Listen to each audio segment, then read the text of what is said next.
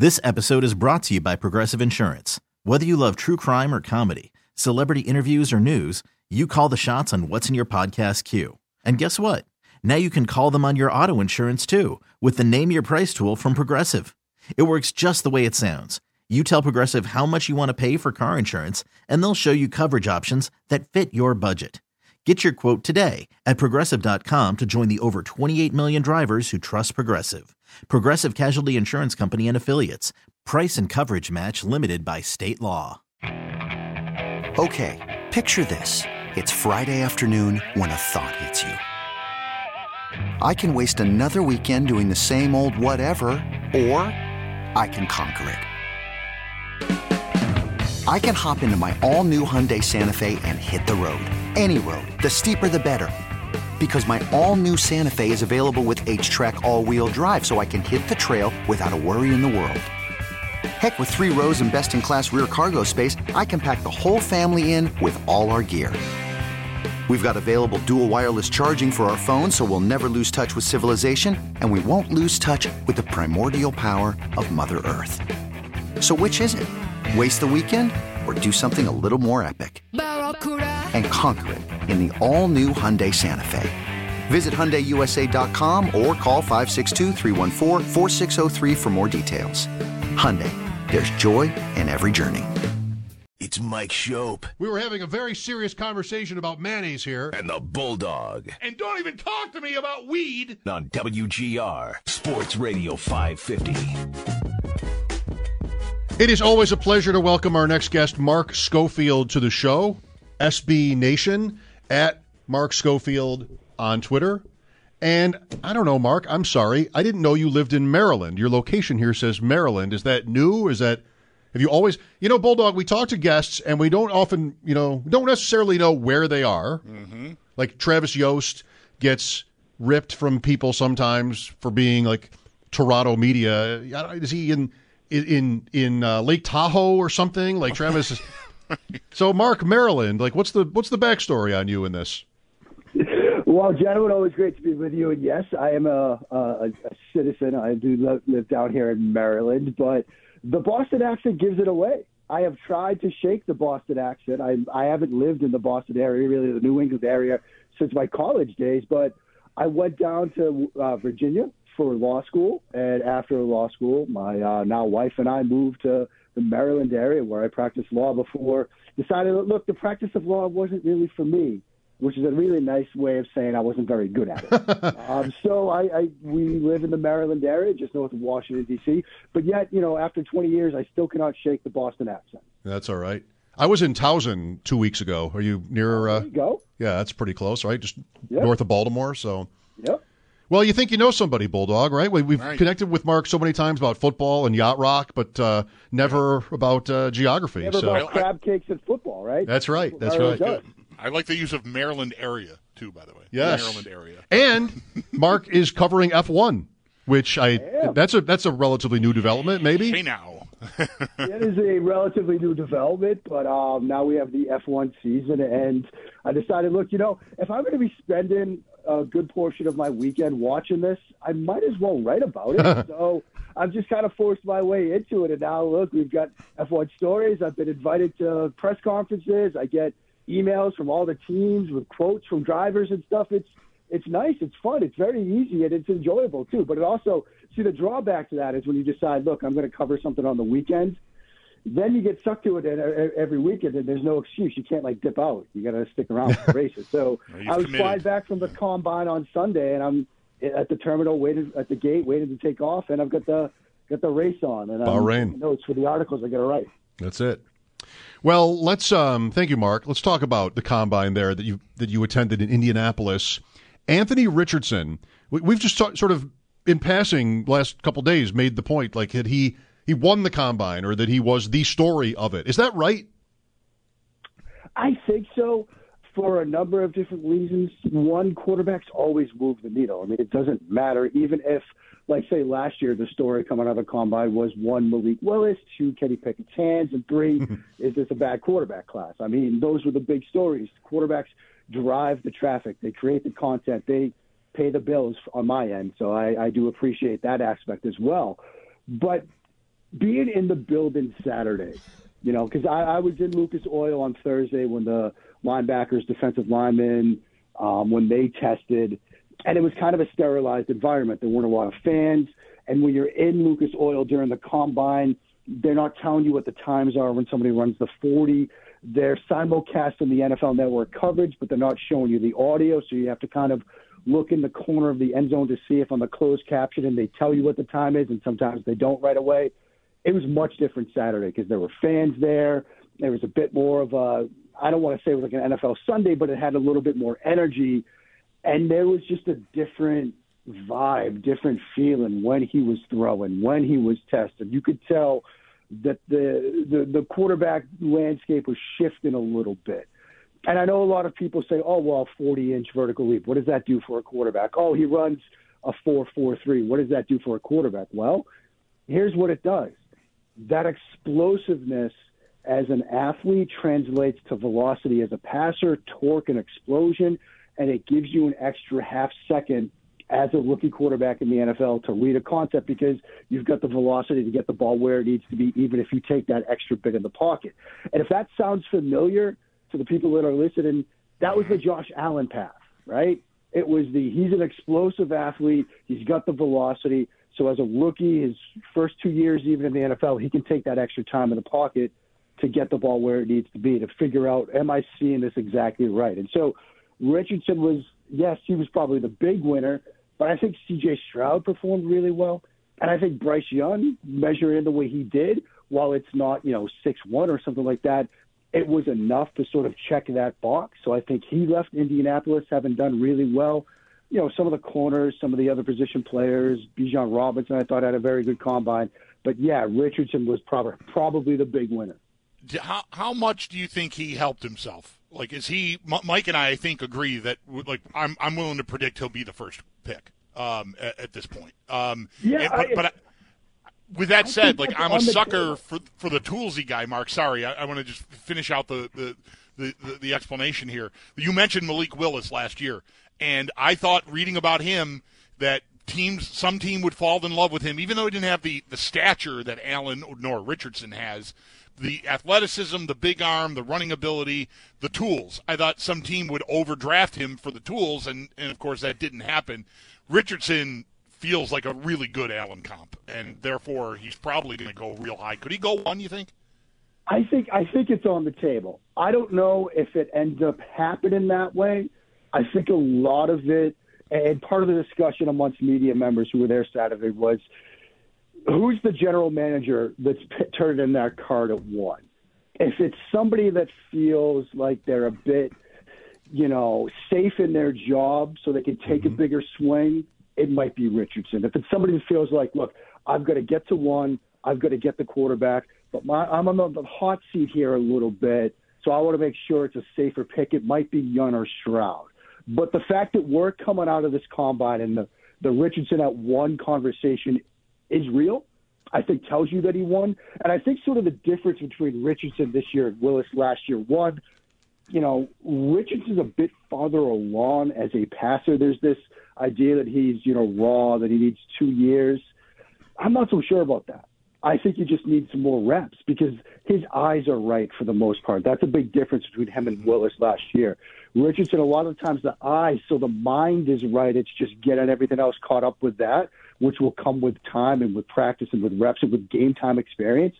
And so I think the fact that he's a little bit closer to being ready than, say, Willis was coming out also opens the door to, look, we could draft him at 1, or hypothetically Seattle. You're sitting there at 5. Yeah, you just signed Geno Smith, but you have a chance to get somebody, give him a year, and then let him go. Pete Carroll talked about that. John Schneider talked about that earlier last week, saying that, look, we've never picked this early before. It's an opportunity to perhaps get a franchise quarterback. They don't grow on trees. That might be a fantastic landing spot for him. So I think he's going to go early. It could happen at 1, but it's happening early. Good point about the GM. Like, can Chris Ballard afford to pick Richardson? Right. Detroit, yes. Seattle, yes. Raiders, I don't know, but I'm not sure it matters so much when it's the Raiders because it's a Vegas baby. Yep.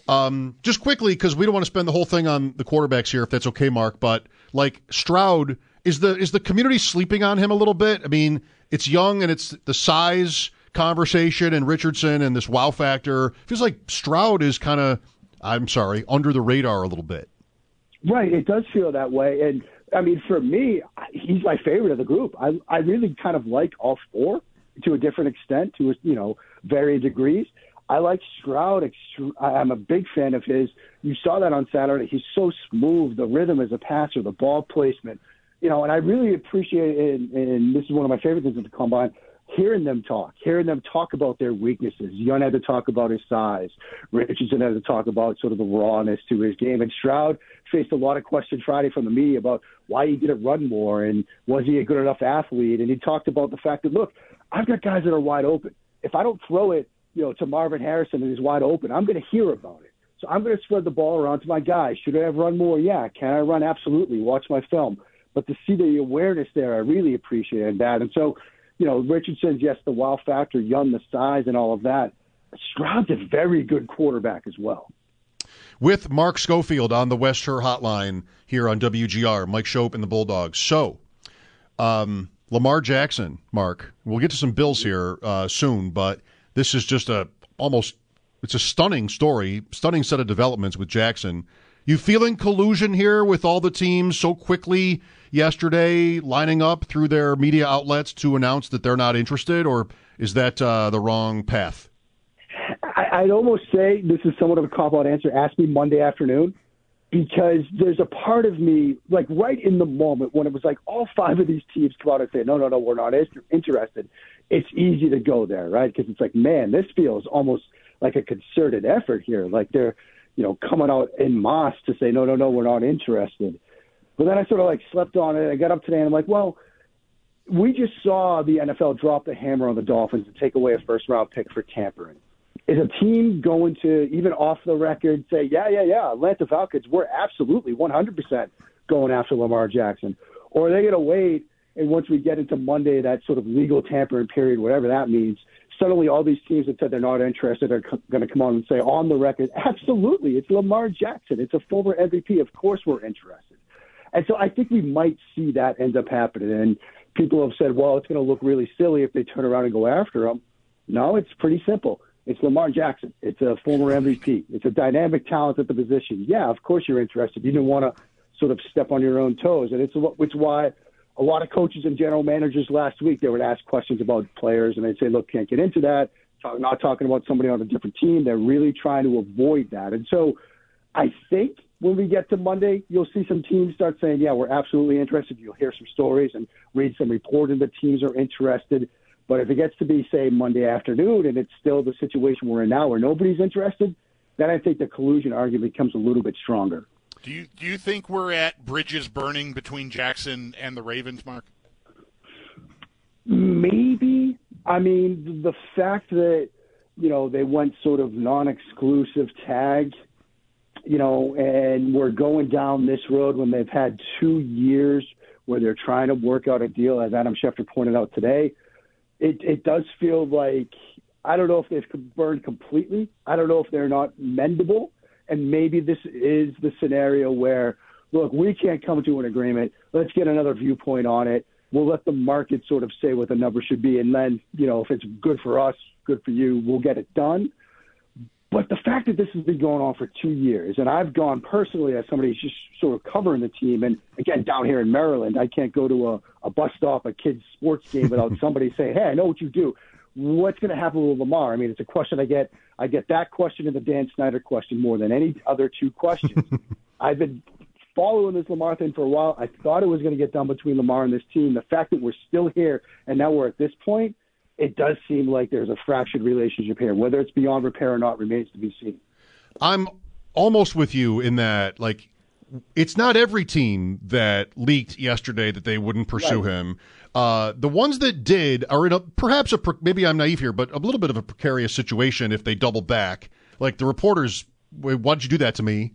But like, I didn't see New England on that list yesterday. Like, they're a little scary for me in this. And, you make the good point about the GMs who can sort of have the confidence to take a little bit what seems like a riskier pick in Richardson. With this, I'm looking at guys that might not care what the league thinks. And to me, that's maybe quintessentially the Patriots. I mean, it is sort of quintessential Bill Belichick. And I will say, one of my favorite things, and sort of tying it to the Combine in a little way here, one of my favorite things about going to the Combine and talking and standing in front of these prospects is seeing what teams' reporters, what beat reporters are going to see which position players. And I will say Friday morning when I got up bright and early, Bryce Young's meeting the media at 8 a.m., and I wanted to be there. I start looking around, and I see all these Patriots beat writers in front of Bryce Young. And I'm like, there's something I need to know here. Now, they all said, look, we're going to do a story on Bill O'Brien. Right. But then they were there for Stroud. Then they were there for Richardson. And now you're seeing, look, the Patriots, like you said, they were really quiet yesterday, but there's been some rumblings, and I've looked at some odds where the New England Patriots are among the teams that could be linked to Lamar Jackson. Belichick has said for a long time now, he said it earlier this year, how much a fan he is of Lamar Jackson. He has often talked about athleticism, and yes, there are rumblings about Mac Jones and how things went down last year and how he took a step back. And certainly, look, if they were at least going to make an inquiry into Lamar Jackson, it would not surprise me. All right, Mark, so the Bills are at 28, technically, the 27th pick in this first round. We're bracing for a couple of prominent free agent departures. And unlike last year, and I'm sure we talked a couple of times, at least in the offseason last year, about this is kind of the team that has everything. But now this will be a little different, and there's more scrutiny, I think, too, about the Bills having lost again, short of an AFC championship at least. What are your thoughts when it pertains to them? Like, if you were Brandon Beane, how would you be thinking here? I mean, obviously, look, it starts with a financial position. And, you've got cap considerations that you've got to manage first and foremost. I mean, I know there are things they can do, restructures, Josh Allen, Stephon Diggs, and some other players, Von Miller, where they could sort of free up some space to at least get things in a manageable situation. But the two names that come out to me most in my mind, Jordan Poyer and Tremaine Edmonds. A linebacker, a safety, and people might think, well, in today's NFL, how valuable are those positions? They're extremely valuable, and those are two very valuable players. If it were me, I'd find a way to get them back. But, if you can only bring one of them back, then that's going to really shape what you're going to do at the end of the first round, because those are two position groups in this draft, safety and linebacker, that are a little thin. And if it is a situation where hypothetically you can only bring Tremaine Edmonds back, and now you're looking at safety, Brian Branch from Alabama, Antonio Johnson from Texas A&M, neither one of them had the best combine, but they're both very good football players. When you watch them on film, that might be the direction you go. If you bring Jordan Poyer back, and now you're looking at linebackers, the Arkansas linebacker is one player that people have talked about, potentially linked to Buffalo. Trenton Simpson from Clemson is another player, but that's the sort of roadmap that this is going to follow. Getting into a decent cap position, seeing if you can bring those two players back. The problem is, they're going to be highly valued on the market if they do get to the market. So it's a tough situation. Like you said, last year it was different. Wasn't a lot that they needed to address. They were in a very good place. You're kind of looking at value in the draft and value in free agency. Now they might be having to address some needs, which puts you in a different mind frame when you get into free agency and when you get into the draft. On both of those players, Edmonds and Poyer, Mark, I just sort of feel like for different reasons, I'm going to be surprised if they come back.